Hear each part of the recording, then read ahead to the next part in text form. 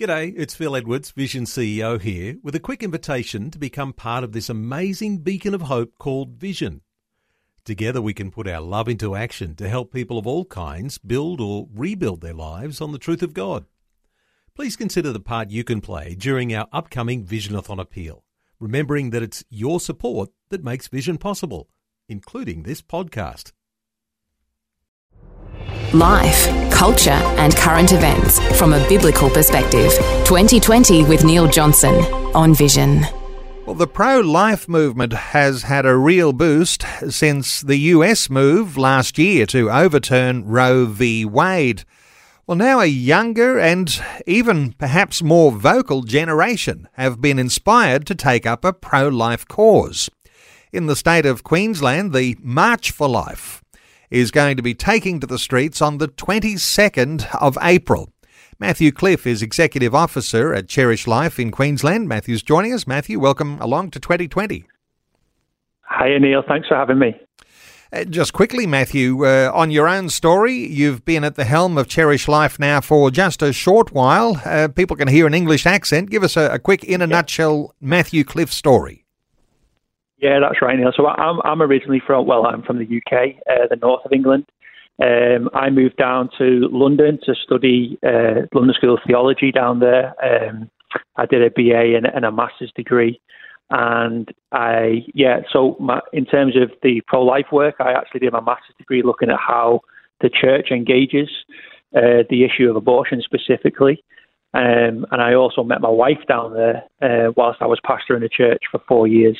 And then we moved back over, to Australia, to Brisbane at the end of September. So, I started the role at Cherish Life in October. So, it's been a bit of a whirlwind, Neil. Well, you're certainly well qualified to talk about issues around the pro-life cause. Hey, let's start with what's happening with technology throughout the world. It's very difficult to be able to look at all of the technological advancements and say there's no baby in that mother's womb. What are your thoughts here? Yeah, well, I'll actually say that in terms of the technical advances, Neil, that actually goes in our favour now. Science is definitely on our side with regards to, the status of the unborn. The more we can look into the womb, the more it confirms that there is a child in there. So I would say, as Augustine said, all truth's God's truth, and we don't have to be afraid of anything really, because we know what it confirms, which is the reality of the status of the unborn, that it is a child. As you say, all of these technological advancements, they are fueling the fires of a pro-life cause. And while there's a number of marches, a little bit like what you've got planned in Brisbane, in all the different capital cities around Australia, the March for Life that's coming up, and it'll be meeting at the Speaker's Corner, Parliament House in Brisbane, and you'll have a bunch of speakers there. This is all happening 22nd of April. All of this is fueling a real interest in people getting on the streets and actually being a part of the cause that you're now leading. Yeah, Neil, absolutely. We'd love to see as many people turn out as possible. We've got some fantastic speakers.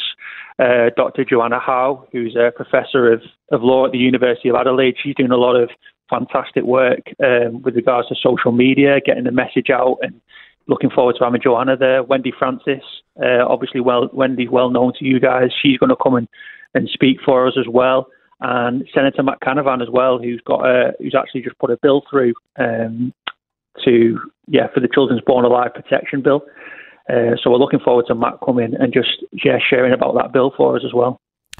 Let's talk about that Babies Born Alive bill, because it was originally introduced by George Christensen when he was in the Parliament. And give us an insight here into the importance of being a part of a support for a bill like this.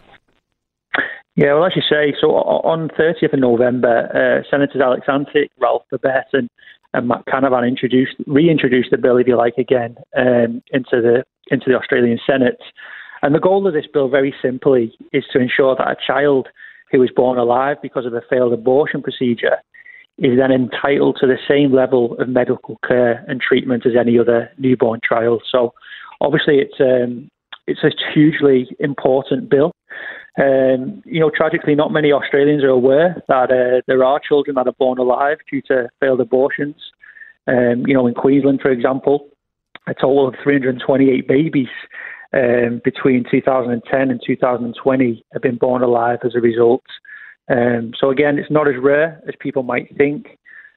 Tragically, these children don't have the right to care or even palliative care.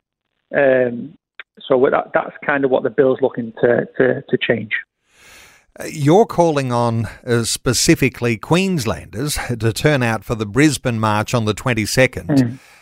What do you say is happening currently? What are the Queensland health guidelines for termination of pregnancy? How do you reflect on those and why people ought to be pretty concerned about all of these things that are developing?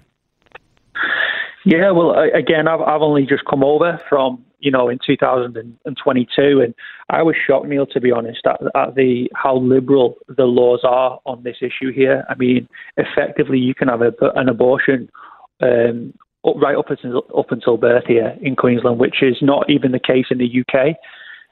So it really is disturbing and shocking, really. And, that the goal of Cherish Life is to bring people's attention to that, is to educate and to equip people in order to make a stand for life in whatever sphere of influence they may have. So you've got one of the speakers, Joanna Howe, you mentioned, an associate professor in law at the University of Adelaide, and no doubt a really credible, strong legal voice to add to the arguments.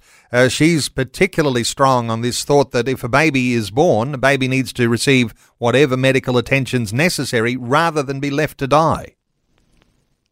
Absolutely, yeah. Joanna's doing great work, as I've already mentioned, and she's the one really pushing, the kind of fire behind this bill as well, as and we just really applaud Joanna for her courage.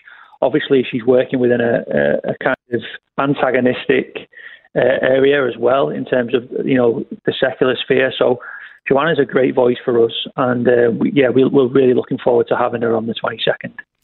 And you're at the helm, Matt, and no doubt there's a backlash from all sorts of protesting organisations that wouldn't like to see a bill like that get up. Are you ready for the battle? Of course, we're ready for the battle. We know it's not going to be an easy battle, but someone's got to do it. Neil, someone's got to make this stand, and if I can help in any way, shape or form in that, then it's a massive contribution to the cause. So, not everybody can do everything, but all of us can do something, and that's kind of my philosophy. And I just hope to be one voice in this battle. And you're seeing it as a major human rights issue, Matt. Absolutely. I mean, and that's what Matt Canavan's put through as well. Matt Alex Antic and Ralph Babette, this is a human rights issue ultimately. And that's what we're trying to get over the line and to make people see that this isn't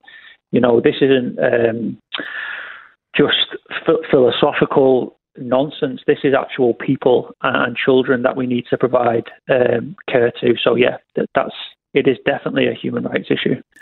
So you've got your March for Life. It's set down for the 22nd of April, and it must be heartening that in other states, other capitals, there's been record turnouts of recent years.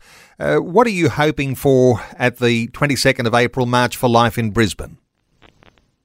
Yeah, similar, Neil. We'd love as many people to come out as possible. This is obviously my first organising the first march in Brisbane, naturally. So I'm just intrigued to see how many people will come out. I've been told that in the past they have been very well attended, and we're hoping for the same again, because, again, until this issue goes away, we need to make a stand, and we need as many people there as possible.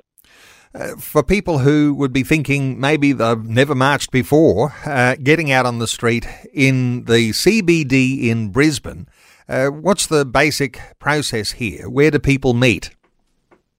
Yeah, so we're just telling people to meet at Speaker's Corner at 2 p.m. Then what's going to happen is we're going to have some speakers, and then it's approximately 3 p.m. We're going to walk, and it's only 1 kilometre. It's basically a loop, and we start from George Street. We meet back at Speaker's Corner, It's not necessarily taxing, and we just love, again, as many people to turn out as possible. And Matthew, numbers matter, don't they? You'd like to see the crowds really turn out and be there in person, in force, to make a really big statement to the state government. Yeah, and you've said it right, Neil. It's about a statement. It's about making a statement. We want to be a voice for the voiceless. We want people to be aware of anti-life laws.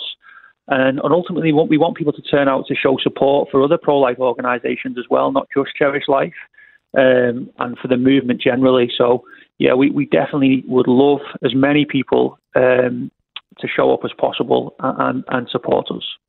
Well, Matthew Cliff, the newly appointed Executive Officer at Cherish Life in Queensland, and coordinating the March for Life that's taking to the streets on the 22nd of April in the Brisbane CBD, meeting at Speaker's Corner 2 p.m. outside Parliament House, the march itself beginning at 3 after a series of speakers. Well, Matthew Cliff, let me point people to the Cherish Life website, cherishlife.org.au, to get detail of that March for Life, cherishlife.org.au. Matthew Cliff, thank you so much for sharing your thoughts and insights with us today on 2020. Thank you, Neil. God bless. Thanks for taking time to listen to this audio on demand from Vision Christian Media. To find out more about us, go to vision.org.au.